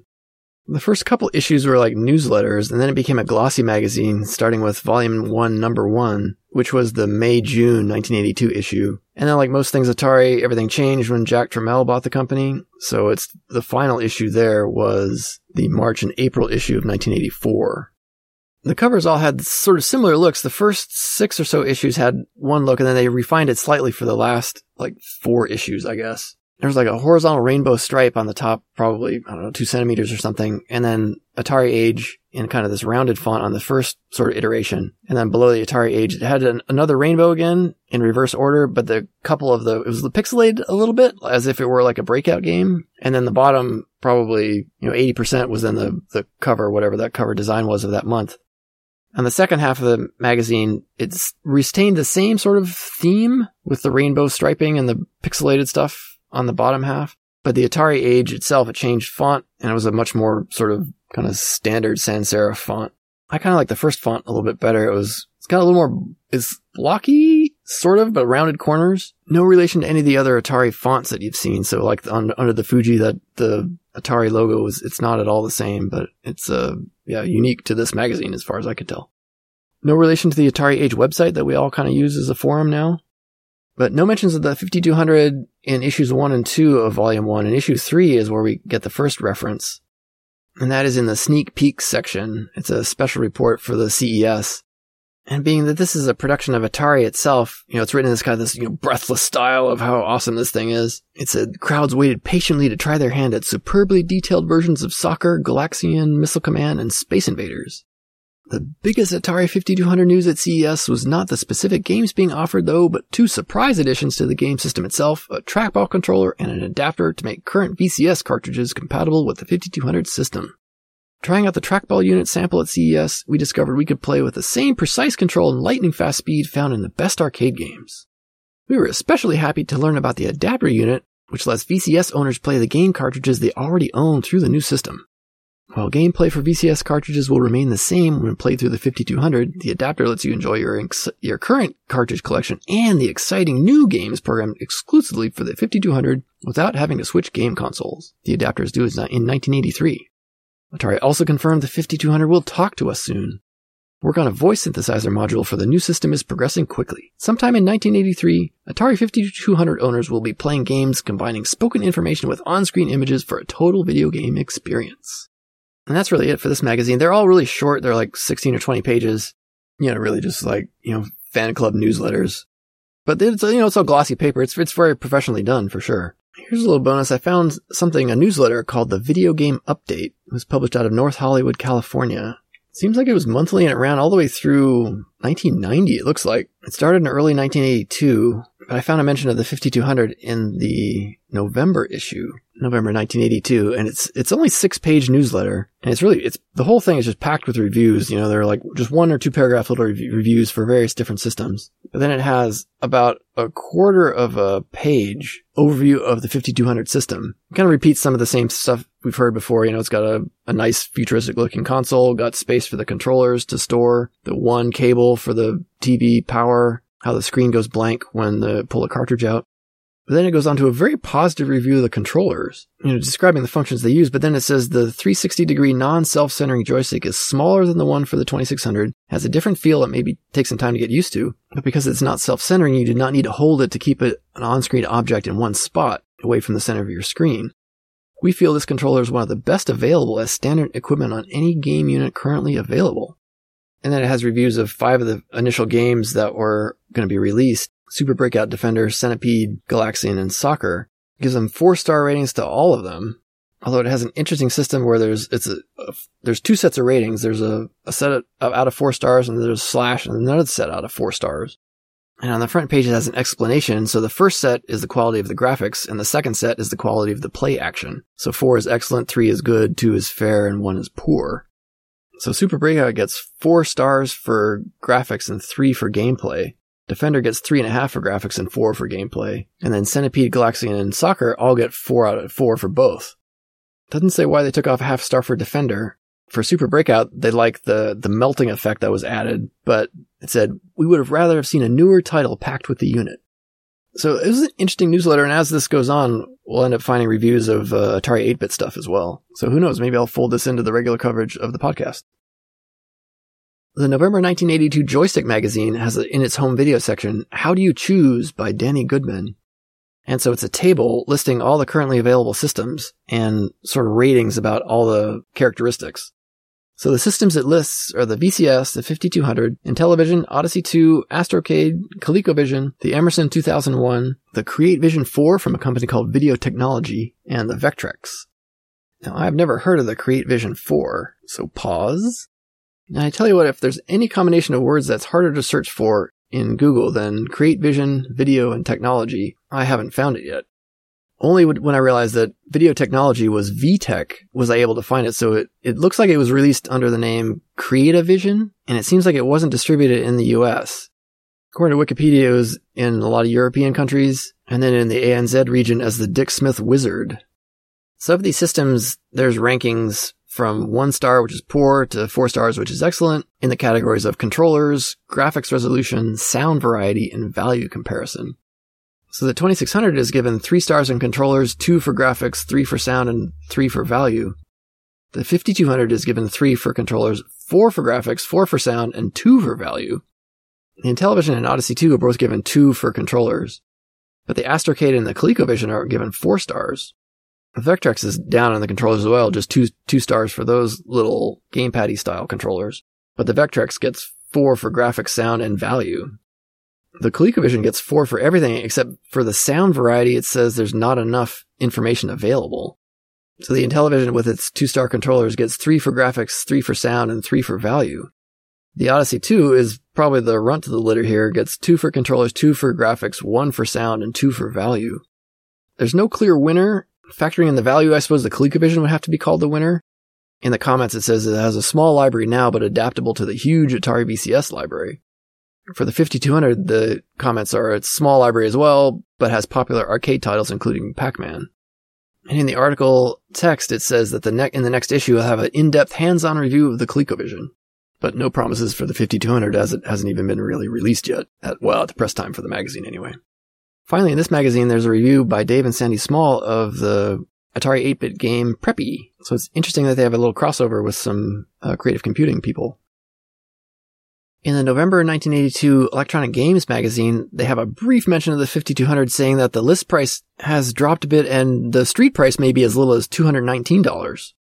There's an article, The Gamer's Guide to Microcomputers, and it has a small little section on each of the major computers of the time. The VIC-20, the IBM, the Radio Shack TRS-80 color computer, the Apple II, and our favorite, the Atari. It says the Atari computers 2 compatible systems, and it has a little overview of the 400 and the 800. It does a pretty good job summarizing the system, telling about the graphics and the sound. It gets all the details right about the RAM and the ROM of each system. It doesn't really dwell on the 400 keyboard that much. It does say the 800 keyboard is exceptionally easy to use. It says the 4 controller ports are sure to appear to game players.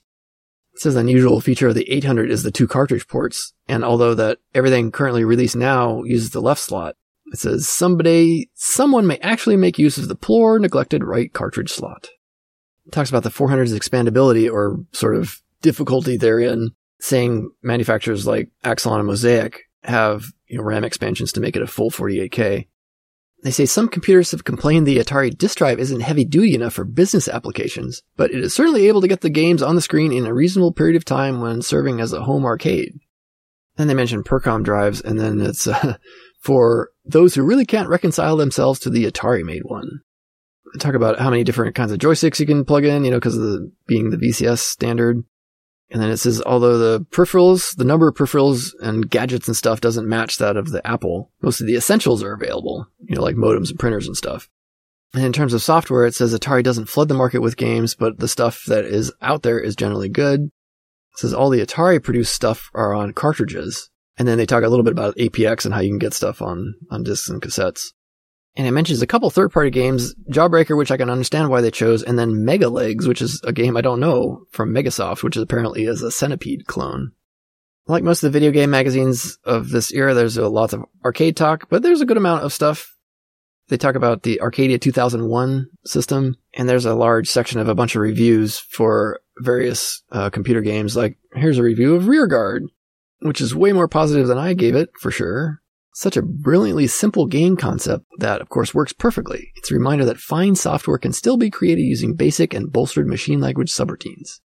So interesting that they say they reviewed the Atari 800 version, but the graphics they include are pretty much straight off the advertisement, because the first one is from the Apple II version, which is clearly a much better game.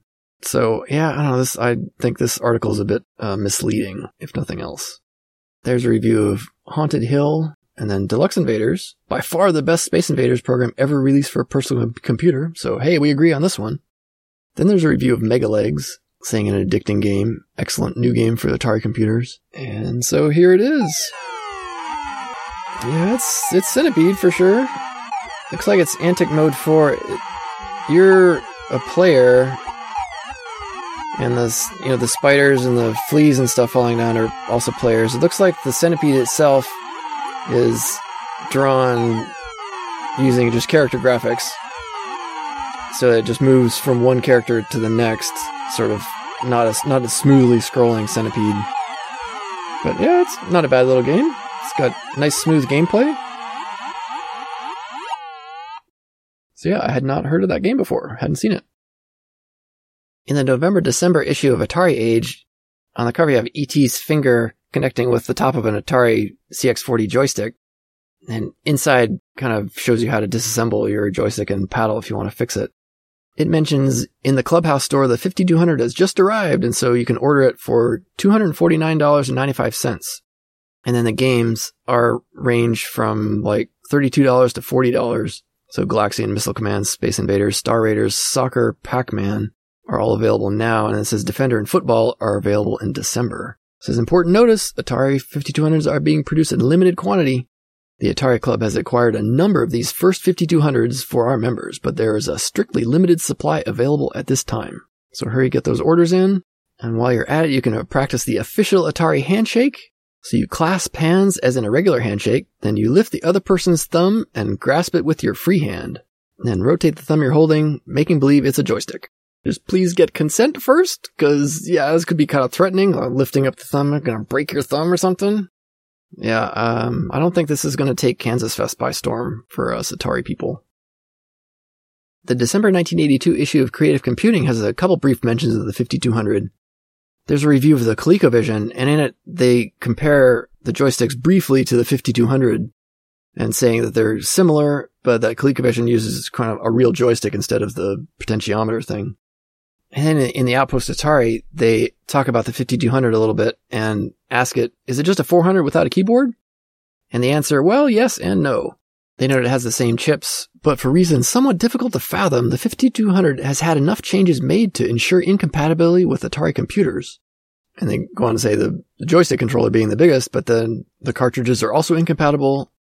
They dwell on joystick for a little bit, saying that the potentiometer makes better games for Missile Command, but like quick turning games like Pac-Man is going to suffer.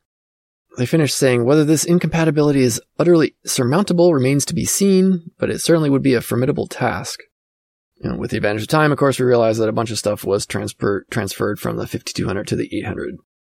There's a lot of good stuff in this Creative Computing, but that'll be back on our regularly scheduled programming when we'll go over the magazines like I normally do.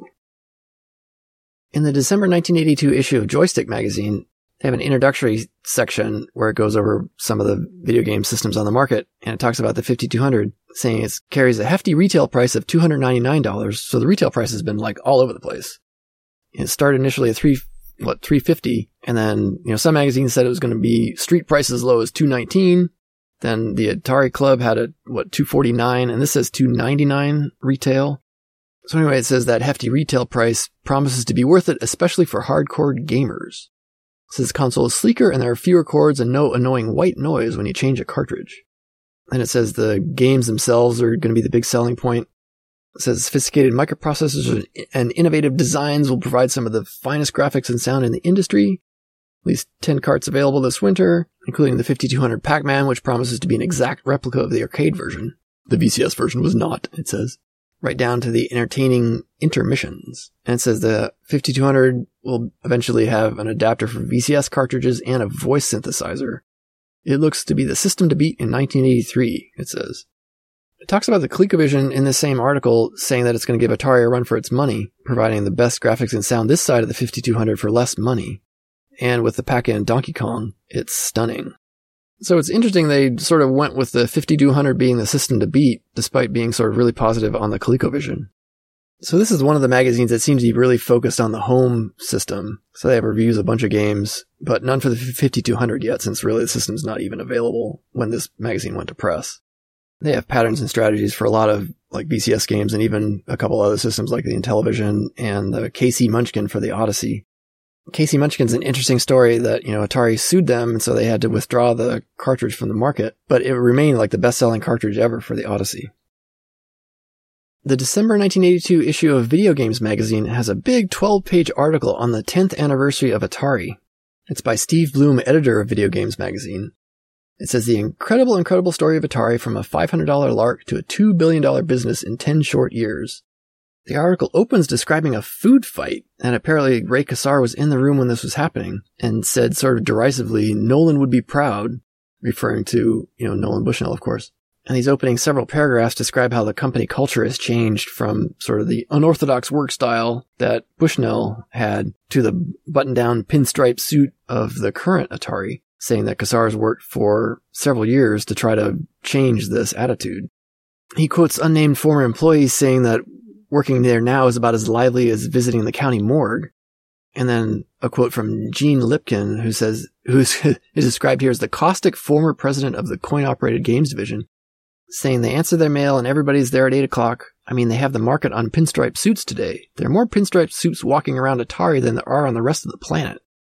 Quotes another person, Bob Brown, ex-engineering supervisor, who started back in 74, said Ray and everybody looked stoic and conservative, very three-piece suitish, So many people have come and gone, there was hardly anybody I knew anymore. And then quotes Don Osborne, the current VP for marketing in CoinOp, saying that nobody has any idea what it's like to be the chairman of Atari, that nobody can comprehend what the demand is, and that it's uncharted territory. No company has ever grown this fast. There are no textbooks to tell us what to do, and so we really are blazing the way. This is a very unusual experience. So it describes how 10 years ago, when they were starting, it was just a garage shop operation. And then Warner Brothers bought, as described here, the floundering video game company off Bushnell's hands for a mere $32 million. Much has changed. Bob Brown's quoted again saying, I think you can say that Atari was the buy of the century. I don't know of any other better deal than that. Then they start to go over the history of Atari, and this article is laid out pretty nicely. That the top half of each of these pages is kind of text, and the bottom half has sort of a graphical timeline of the games and stuff they produced. Like on this first page here, there's a computer space console that's dated in 1970. And then Pong, November 29th, 1972. And the infamous game Gotcha in October 11th, 1973 with the mound-shaped pink controllers. And Quadra-Pong in 74, and then Touch Me in 74 as well. There's more games, a couple more arcade stand-ups, and then there's a home console version of Pong for Christmas in 75.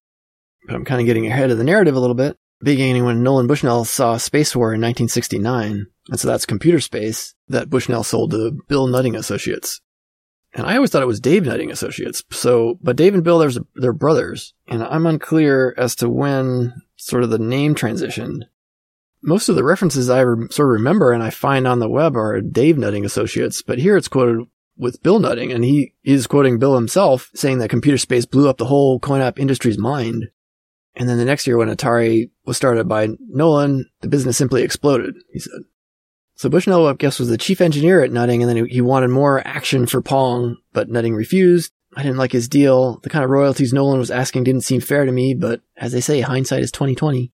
And so now they talk about how Nolan Bushnell and Ted Dabney formed the company. Said $500 in royalties from Bushnell, that is earnings from Computer Space. They founded Syzygy, and that famous story about that name already being taken, so they chose Atari. And the article quotes Bushnell as liking to say, Atari is a polite warning to your competition that it is about to be engulfed. So he moves on to the story of Pong and Al Alcorn, who had just graduated from UC Berkeley and knew Bushnell from Ampex.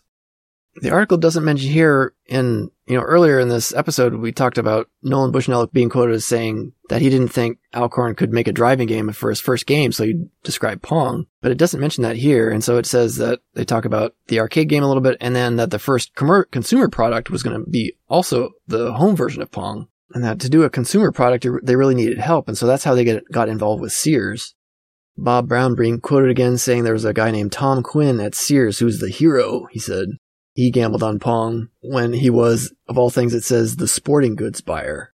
He said the involvement with Sears got a little interesting in that it was sort of kind of the mash of the Silicon Valley sort of free thinkers and the corporate world of Sears. Said that one trip the Sears people came out to look at the video music, which is the weirdest product ever, Bob Brown said. But he designed it and said that the Sears guys took one look at it, asked what they'd been smoking, and naturally one of our techs lit up a joint and showed them. And another time they had a meeting in Los Gatos, and that everybody had their tennis shoes and jeans, and all the Sears people were dressed in three-piece suits. So for dinner that night, all the Atari people went home and changed into suits, and all the Sears people went to their hotels and changed into jeans and sneakers. In 1975, it said the wheels kind of came off in the financial portion of Atari. It said that Bushnell went for the moon selling seasonal consumer products and blew it. So even with the success of the dedicated Pong in 75, the cash wasn't there. The coin-ops weren't tearing up the arcades, and so Atari was in trouble. So Gene Lipkin's quoted as saying they had a list of about 10 companies they'd want to try to merge with, and Warner was not on the list. But through a connection, he said they kind of got along really well, and they were impressed. And then Manny Girard was the one who kind of signed the deal. And so in October in 76 was when Warner's money allowed them to do the VCS. It talks about how the VCS was really developed at the Grass Valley think tank, as it's called here. And then despite a mad rush to get it produced in 1977 for the Christmas sales, the volume wasn't what they expected. In 1978, they had 800,000 VCS built, ready to go, which translates to about $40 million worth of inventory that they were stuck with. Bushnell was apparently confident they could move all that stuff in 79, that it was going to be a banner year. But apparently in the meeting in November of 78, it says the annual budget meeting proved to be Bushnell's downfall. said Bushnell and Manny Gerard locked horns, screaming at each other for hours. That's quoted by Joe Keenan.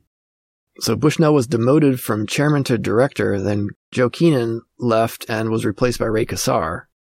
In early 79, Ray Kassar started to make his presence felt. He froze all VCS software development, and then so this Bob Brown's research and development division was made redundant, and he's quoted as saying, "When Al Alcorn told me what happened, I couldn't understand what he was saying. I couldn't conceive of Atari cutting off its future by chopping off its R&D work.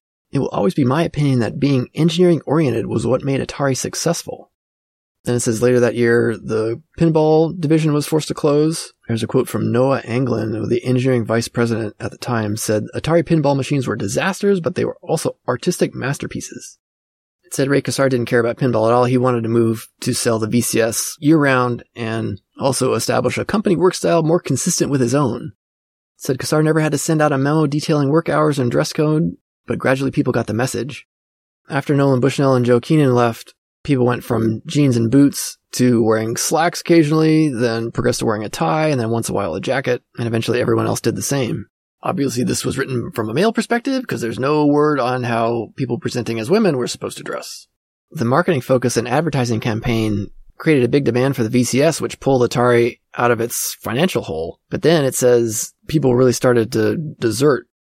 It said most notable of the early defectors was Steve Jobs, who during his tour in Coinap had been designing a personal computer that became the Apple, and 4 software designers who went off to form Activision. Now the article is approaching the current time, because in saying the company's growth has been dramatic, from less than 1,000 employees about the time of the Warner purchase to nearly 10,000 today. It says, so massive has Atari become, the company has more than 50 office buildings in Silicon Valley, and manufacturing facilities in El Paso, Texas, Taiwan, and Ireland. There's a bunch of piling on of Ray Kassar. It says, many observers claim that Atari is now out of touch and out of mind, that few really know who's making decisions at the executive level. Joe Keenan is quoted as saying that in a small company, it's possible for everybody to know the ultimate decision maker. But as the company gets bigger, that becomes quite impossible. There are certain management styles which unfortunately make it more impossible, and maybe that's the case at Atari. He says, Ray Kassar doesn't interface very far down. Couldn't interface all the way down even if he wanted to, but he doesn't want to go very far. That's just the way he is. And then Noah Anglin is quoted as saying, Ray's a perfect guy to run a corporation. If you want somebody who bases his decisions on facts, not emotions, that's him. He's strictly a bottom-line oriented guy. The article implies Gene Lipkin and Al Alcorn, among others apparently, got large severance packages, saying both are being paid handsomely to stay at home. The article kind of winds up with kind of a where are they now? Al Alcorn apparently flies planes and operates a trout farm in Carmel. Steve Ritchie and Eugene Jarvis, former pinball designers, are at Williams. Bob Brown has a hardware system called the Supercharger for the VCS. You remember that tape playing enhancement that would had extra RAM and stuff, and you could load more complicated games into the VCS? Noah Anglin is in charge of manufacturing of the Vectrex, which it calls here is an exciting new portable game system. And yeah, I guess it is portable. It's it's all in one. Not really what I think of as a portable system, but I guess it is. Gene Lipkin appears to be president of a venture capital group. And it says Nolan Bushnell and Joe Keenan, it says rewarded generously by Warner. It says Bushnell cleared $15 million and Keenan $2.2 million and are working together at the Pizza Time Theater Company. And they quote Keenan with the last shot here at Atari. It says, I'm actually disappointed that Atari hasn't innovated a thing since we left. If that doesn't change, Atari is going to lose its commanding position, and I might be embarrassed by having been associated with it. It concludes saying Atari needn't worry for now, because they've got business deals with George Lucas and McDonald's, but there is talk in the Valley about the expiration of Bushnell's non-compete agreement. And an unsourced quote says, on October 1st, 1983 at 10 a.m., Nolan will have a game on the street. And although not known at the time of the writing of this is the Sente company that Nolan Bushnell bought. Apparently it was a company called Vidia that was started by some ex-Atari people, but I guess until Nolan Bushnell's non-compete expired, he couldn't actually do anything about it, so I guess they negotiated sort of behind the scenes and officially founded Sente on October 1st, 1983, which is what that quote referenced. The final magazine we'll look at here in this 1982 edition of the 8-bit versus the 5200 is the Electronic Games for December 1982. It has a Santa on the cover and says, is the ColecoVision the next great system? And also on the cover mentions, you can be a game designer. So we'll take a look at that. The ColecoVision article is a 6-page article summarizing the technical abilities and some of the games that are available on the ColecoVision. But in addition, they have a special section called The Player's Guide to Programmable Video Game Systems. which to my ear still seems like they should mean computers, stuff that's actually programmable by the user. But what they mean is stuff that doesn't have a fixed ROM, that you can change the ROM out by swapping cartridges. And so that's a guide to, sort of an overview, I guess, of the 8 major systems available here in the US. Starting to flip through the magazine, they have their electronic games hotline, which is kind of their news section. And they note that Milton Bradley acquires GCE, so the Vectrex will be sold by Milton Bradley from now on. It also mentions video games go to the movies, and it says, we're all accustomed to commercials which break into regularly scheduled TV shows, but now movie theaters offer no escape. They say it's really not as bad as it sounds, though, because Activision, Mattel, and Atari have also all bought cinema commercial packages. So from something called Screen Vision, which has 1,600 theater affiliates nationwide. And it says, so far ads for Chopper Command, Star Master, Tron, Dig Dug, and Yar's Revenge have hit, and even more are expected down the road. So that's interesting. I don't really remember ads in movies that early in 82. But as they say, if they were ads for video games in 1982, I probably would have been okay with them. They have a little blurb about the Atari Sword Quest adventure, kicking things off with the Earthworld cartridge. Then there's going to be Fireworld, Waterworld, and Airworld, although we know it never got that far. It says the winner of Earthworld can take home the Bejeweled Talisman worth $25,000, and there's a picture of it. Looks like a necklace with a big sort of star thing on it. The ColecoVision article has a bunch of screenshots, probably a dozen screenshots of some ColecoVision games, and all look like really good graphics. One of the callouts says, Donkey Kong may be the best video game ever packed with a system. Compare that to the 5200's Super Breakout, and I think you'll see an immediate difference. The article, You Can Be a Game Designer by Harold Golds, says, plan now for a career in gaming. It says, here's a peek behind the scene into a career that could only exist in the 20th century. It says, let's start with the basics. Education tops the list. Some game designers have a solid technical education, specialties differ, but focus on the hard science. It says, for example, the people that did Tron for Midway said 4 designers had master's degree in electrical engineering, computer science, and industrial art. They say Chris Crawford and Silas Warner both are physics majors. And then it says other people come to design with different backgrounds, like English, art, and music. Also, game designing is a business, so you'll find MBAs and accountants. That says knowledge-wise, the bottom line in this profession is computer programming skill. And it talks about languages like BASIC, COBOL, and Fortran, but it says virtually every arcade or video game is written in a language called assembler, and it uses the phrase assembler language, where I'd say like assembly language. It gives an example of 3 lines of some assembly code that I don't know what processor is instruction DC1, LNA, and SNA. I don't know what processor that's for. It says, where do you learn about these languages? Try universities and colleges. Most offer degrees in computer science. It says, out of college, don't worry, classes are usually available to those interested. What about commercial programming schools? It says, be careful here. These schools train people for jobs in business, not entertainment. Imagining then you have the training and it says, okay, I guess it's right time for the fun part to design games. And they say, guess again, playing video games is fun. Designing them is serious work. A quote from John Passier, who is the VP of engineering for Bally Midway, says, don't underestimate the planning that goes in the designing of a video game. Everyone thinks they know how to design games, but there are many, many elements to game designing, and there's no formula for creating successful ones. Silas Warner is quoted here as saying, the human interface is paramount. It's important to be a person who knows how to interact with others. And he thinks that the quote-unquote hacker, the programming addict who lives at his terminal, makes a poor designer. He says, hackers relate to computers as number crunchers, and a game is more than just numbers inside a machine. So it summarizes by saying, to be a game designer, you need talent, training, maturity, special skills, and a particular kind of personality. The best designers are well-rounded people, not one-sided computer freaks. Right now, the designer is typically an experienced programmer working alone or on a team creating a single game from start to finish. But tomorrow, explosive consumer demand, corporate competition, and more powerful computers, cheaper memory, and perhaps images stored on video disks will change games and game designing into something different. It's interesting that there was sort of this, focus on the video disc technology, the Dragon's Lair kind of idea that, popped up for this brief moment, then went away for a while before, full motion video stuff happened again in terms of like these more immersive games. But that, took how many years? So they were off the mark in their projections, just like a lot of people were at the time. Next, we come to the special section, the Player's Guide to Programmable Video Game Systems. This is what it said in the table of contents, was the comprehensive guide to the 8 major systems, which are the Atari VCS, the Odyssey 2, the Mattel Intellivision, the Astrocade, originally produced as the Bally Professional Arcade, but then purchased by the Astrocade Company, and now released under that title. They still have a ColecoVision section here, even though they just had the big article earlier. Then our Atari 5200, and finally the Vectrex. All right, I'm confused here. Let's do the math. It said 8 major systems in the table of contents, but I only count 7. But okay, here I found it. So all the other systems had this sort of big headline, and a little description of each. Like for the Atari VCS, across 2 pages, it says Atari VCS, the most popular system. And then for Odyssey 2, it said the family system. Mattel was super graphics galore, which don't know if I agree with. The Astrocade, the big comeback. ColecoVision riding the third wave. Atari's 5200, a super system. And then Vectrex, the programmable standalone. But on the page that has the Vectrex, it sort of has only like a column and a half about the Vectrex itself. And then as a subheading in there, it says the Arcadia 2001, portable and powerful. And it says this senior programmable video game system has just become available as this issue goes to press.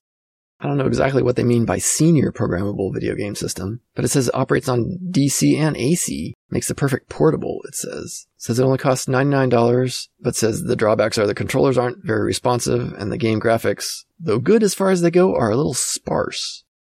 I'll link to an article in the show notes from IGN.com about the history of the Arcadia, and it says, to quote from it, trying to write a chronological history for the Emerson Arcadia 2001 would be almost impossible. It was born, it died, and it was forgotten almost in the same breath.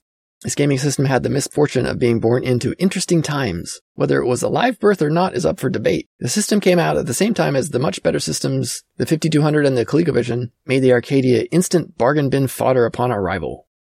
Apparently it was designed to be sort of portable in the sense that you could bring it camping with you because it had a 12-volt adapter and it was, smaller than the typical console. The controllers look interesting. They look sort of like, almost like Intellivision controllers. They have a sort of disc-shaped controller, but it looks like a little joystick handle could be screwed into them, and it had a keypad on the top.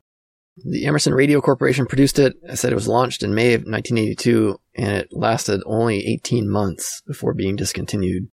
It was cloned and licensed to a bunch of different places and sold by Bandai being the major name that I've heard of before. But in Europe, it was sold to quite a few other companies and marketed. It doesn't say how long it lasted in other markets, though. There's fewer than 50 unique games, apparently, not all of which were released in America. It's powered by something called a Signetics 2650, an 8-bit microprocessor designed in the mid-70s, and it said that the CPU design was influenced by the IBM 1130 minicomputer CPU. So anyway, the Arcadia gets us up to a total of 8, so they did their math correctly. Tacked on at the end of this little column where they're talking about the Arcadia, they say, what's next for video games? And they talk about the Ultravision making its debut and the Commodore Max. When they talked about that 5200 in this article, it's less than half a page. So the ColecoVision gets more than double the coverage. There's not even a single screenshot of a 5200 game. They say the initial groups of cartridges released look at least as good as the carts for the 400 and 800. And they say how exciting the system looks will largely depend on the viewer's vantage point. Those who already have a 400 or 800 or possibly even a VCS will not be quite as enthusiastic about the selection of games as someone who owned either a different brand of fun machine, they say, or is about to make the first video game purchase. The only games that they specifically talk about are what they say are the tried and true Atari classics, naming Missile Command, Space Invaders, and Galaxian. To be fair, I guess they haven't actually seen or reviewed the 5200 personally. They have already done that with the ColecoVision. And so I guess that's why at this point, since, the ColecoVision had been released several months prior, they have more of a feel of how that system's going to behave than the 5200, which won't have an overview in this magazine, at least till next issue, which we will talk about in the next episode of this podcast, since I'm splitting this up into the 3 episodes. Next, we come to an article by Will Richardson that I can only describe as a hagiography of Fernando Herrera. It's as if it was written by Fernando Herrera's publicist. It's a just glowing, gushing article about everything he's ever done. The first game he wrote, Space Chase, written in Atari Basic, he says, remains one of the most challenging and innovative science fiction contests ever produced. This is probably the fastest BASIC program ever written for Atari computers and a totally original play concept. When a program of this astonishing quality issues from an obscure programmer, the video game journalist instincts immediately take over. And it says how it's a story almost too good to be true, that he was born in Bogota, Colombia, his artistic talents evidenced at an early age. He could draw and paint and was making his own 8mm films by the age of 8. He got a degree in architecture from the National University of Columbia, finishing in the top 5% of his class. Spent 3 years pursuing that ambition before moving to the US in 1970. And while employed as an industrial engineer for a steel company, he found time to win several chess trophies from the USCF, the United States Chess Federation.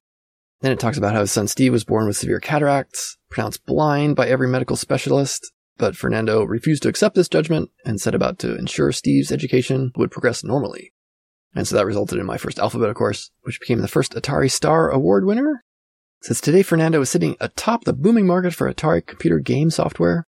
Led by a canny perception of the audience with which they are dealing, First Star Software will initially deal with a maximum of 32K memory so that the software will run on any Atari computer. Except that Atari computers start at 16K. The article goes on, his approach to game design sounds deceptively simple, but it may only work for someone with Fernando's natural genius with computers. Then it quotes him, the user is paramount. I must look at all my programs through the user's eyes. The author then says he never thinks in terms of the system's supposed limitations, but rather how to overcome such problems. He speaks in short, concise sentences, tossing off such insightful remarks as, I don't move data, I move graphics. And it talks about the first game under First Star's banner will be Astro Chase. It says the arcade quality space shootout features not only spectacular graphics, scrolling, and audio, or should that be soundtrack, but a technical innovation that could cause minor revolution in video gaming. The proprietary process allows the human pilot to lock his craft on course, then fire independently in any direction. Unlike past contests of this type in which gamers could only fire in the direction of travel, single thrust propulsion, it quotes, allows players a flexibility never before available. Imagine running from an alien craft and being able to fire backwards while in the midst of a retreat. Astro Chase is a surefire hit. Then it talks, the second scheduled release is a game called Dangerous Cargo, which is supposed to be a trucking game, but I can't see that that was ever actually released. And then it goes on to this little sidetrack here. So apparently, First Star Software was set up as a co-venture between Fernando Herrera and two film producers, Richard Spitalny and Bill Blake. And the article says that future games are going to make more use of Spitalny and Blake's movie background, saying that Dangerous Cargo is also going to be debuting in film format sometime next year, it says. But not only did the video game not get released, but the movie didn't either. IMDb shows a bunch of films named Dangerous Cargo, but none in the time period with these people involved. But the article sort of finishes off here saying the increasing kinship between movies and video games has only begun to be explored, and the thought of a Fernando Herrera creating a computer game based on, say, Road Warrior is enough to stir the blood of any true arcader. Fernando, meanwhile, remains unaffected by the sudden celebrity. His main concern is how to get the best possible game on a TV screen. It's a job he handles with a star's touch. And I appreciate Fernando Herrera's story as much as anyone, and you cannot buy this kind of coverage. This is amazing. This article is the stuff of dreams in terms of coverage in, a gaming publication. Okay, so I just have to look at this super amazing, awesome game, Space Chase. How did the author call it? One of the most challenging and innovative science fiction contests ever produced. A game of astonishing quality. All right, so I got to check this out. So we'll do a little live play here. And, making a big deal, this is like the fastest basic game ever. So yeah, with basic install, the first thing I noticed about it is that there's no way to skip the opening title scene. It has this screen, Space Chase by Fernando Herrera, and then this sound that just keeps playing and playing and playing, but you can't skip it. Eventually, when it does stop, it shows the main game screen, which is 4 lines of graphics 1, followed by the rest of the screen, like 20 lines of graphics 0. And finally, title screen's over. The graphics 1 stuff on the top is like your status informational area, and then the bottom playfield has 3 enemy bases, which look like they're players, over the graphics 0 playfield, which is artifacting colors to generate these little blue and white sort of planets. There's a bunch of them. Each planet is like a graphics 0 character. There's a bunch scattered around on the screen. Your player avatar is also a graphics 0 character. It looks like a little spaceship, like Delta Wing spaceship. It's described in the manual. And the enemy chasing you is also a graphics 0 character looking like a little TIE fighter thingy. Once you press the start button, it gives you a nice basic beep to let you know it's thinking, I guess. And then it comes up with the game screen, shows you where your ship is, where the first enemy is, where all the planets are that you've got to gather, because in order to progress to the next level, you got to gather all the planets up, which means you have to fly to them and essentially run them over. You also have nukes that you can drop behind your ship that will destroy the enemy if it is, if it hits it, or the enemy also will be destroyed if it runs into a planet. The enemy is just as fast as you, in fact faster, because it can go diagonally when you're going straight, so it covers a down and over to, approach on a 45-degree angle. So it can actually outrun you. So the trick to this thing is to use the wraparound and make it travel the other direction. So if you're near the edge of the screen and hit the wraparound and pop off to the other side of the screen, the enemy will turn around and try to get you that way. So if I start it here and try to go, that was me getting a planet, going down to get another planet. I don't know what that beep signifies yet. Maybe time, but there. So that's me getting killed. And only cosmic dust is left, it says. And that's the end of the game. You get 1 life. I would categorize this as a magazine type-in game kind of quality program. Certainly not among the best. I mean, there's, some of the analog type-in games were, commercial quality. And I don't put that nearly that high. Certainly to say it's the fastest basic game they've ever seen is also, I don't know, it's nothing spectacular in that, it's character-based. You're moving one character to the next. There's no particular advantage of, the Atari hardware. It's not a bad game at all. It's very difficult. But to deserve all those accolades, I don't know that it's quite there. I mean, maybe at the time it came out, in 1981, it was better than a lot of things out there, which is possible. But to me, it's been overhyped.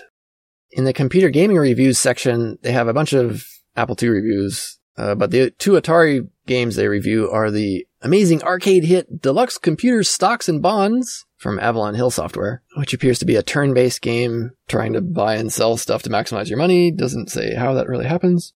And the other game they review is Moonbase IO, which we've talked about ad nauseum in the podcast. It talks about the audio stuff and how the disc version even ships with a cassette. It says Moonbase IO has to be seen and heard to be believed. First-rate production values are of the highest caliber almost everywhere. If only their packaging were a bit sturdier. And I don't know what they mean there. There was no mention of the poor packaging except for that last little comment.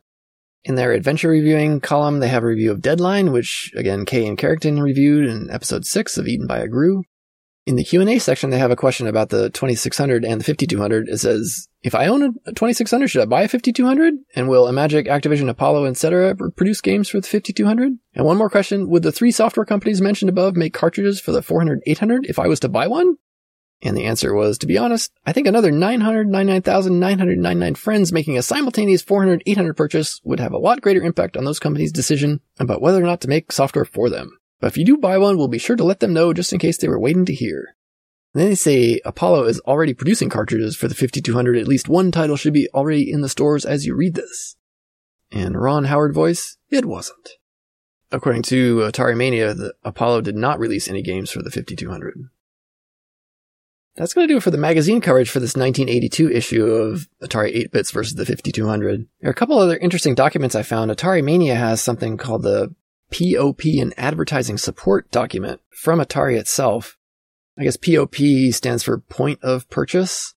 It's for dealers and kind of how you're going to set up and talk about the 5200. And interestingly, it includes a price list.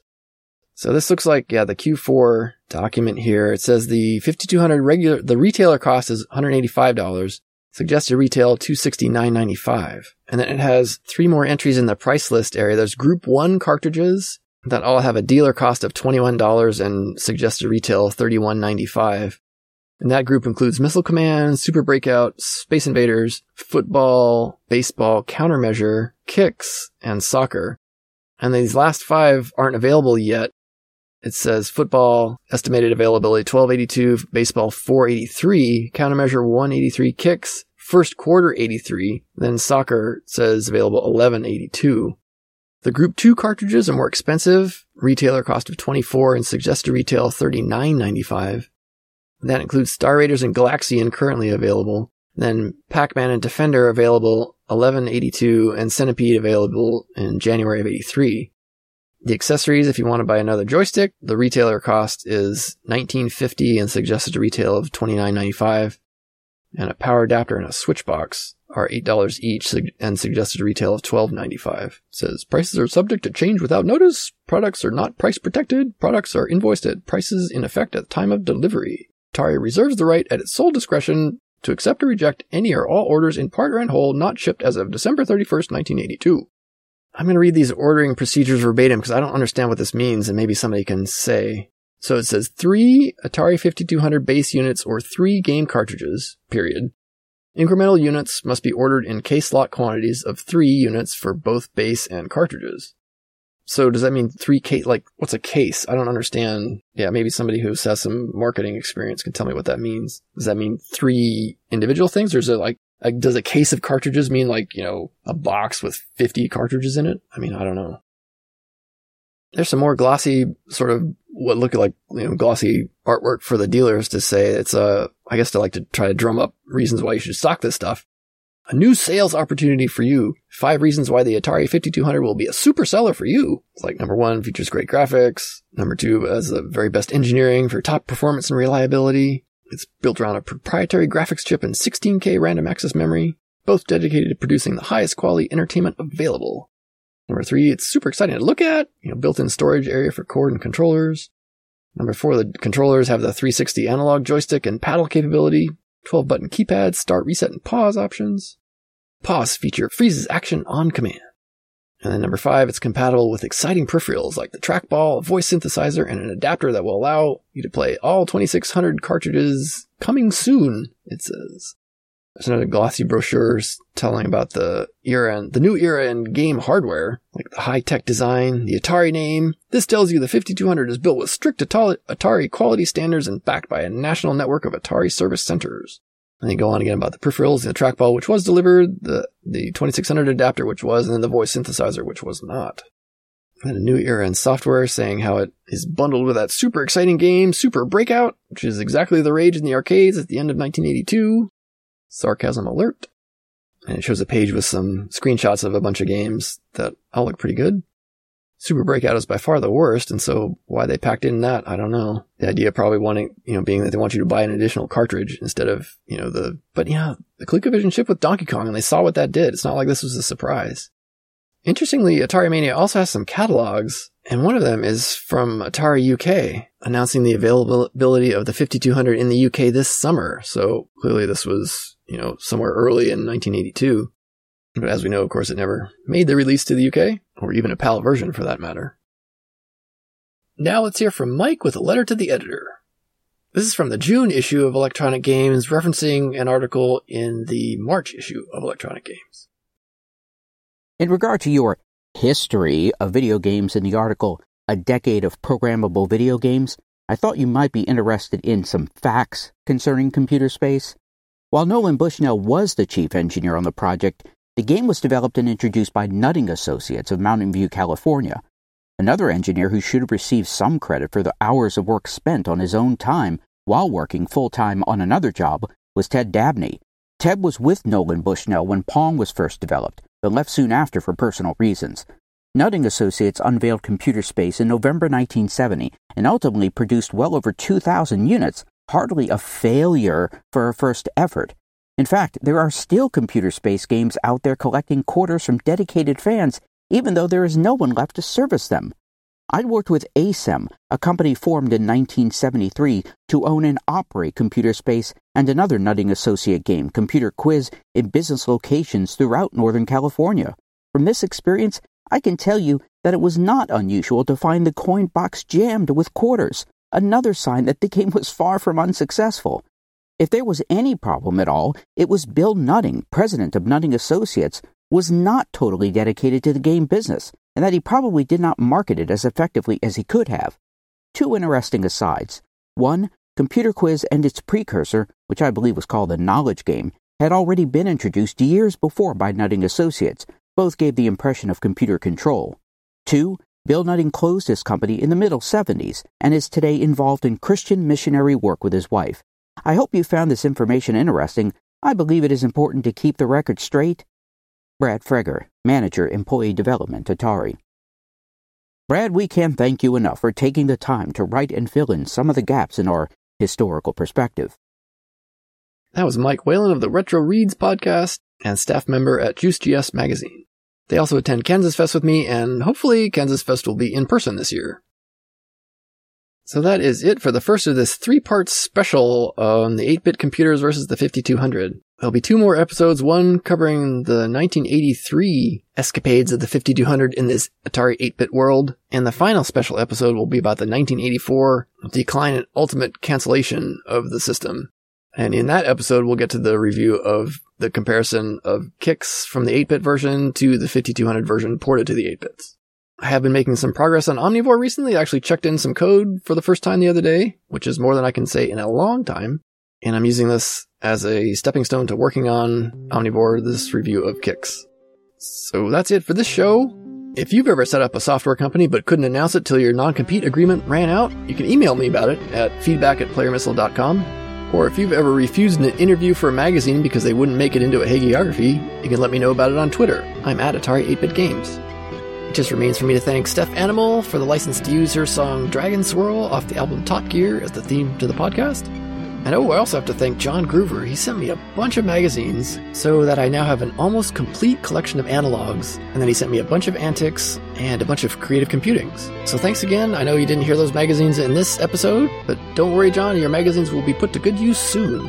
But that will be after these next two 8-bit versus 5200 episodes, which I hope to get out really in the next few weeks. So hopefully you'll have a bunch of stuff in your podcast feed, and then I'll get back to our normal coverage of 8-bit magazines and 8-bit game reviews.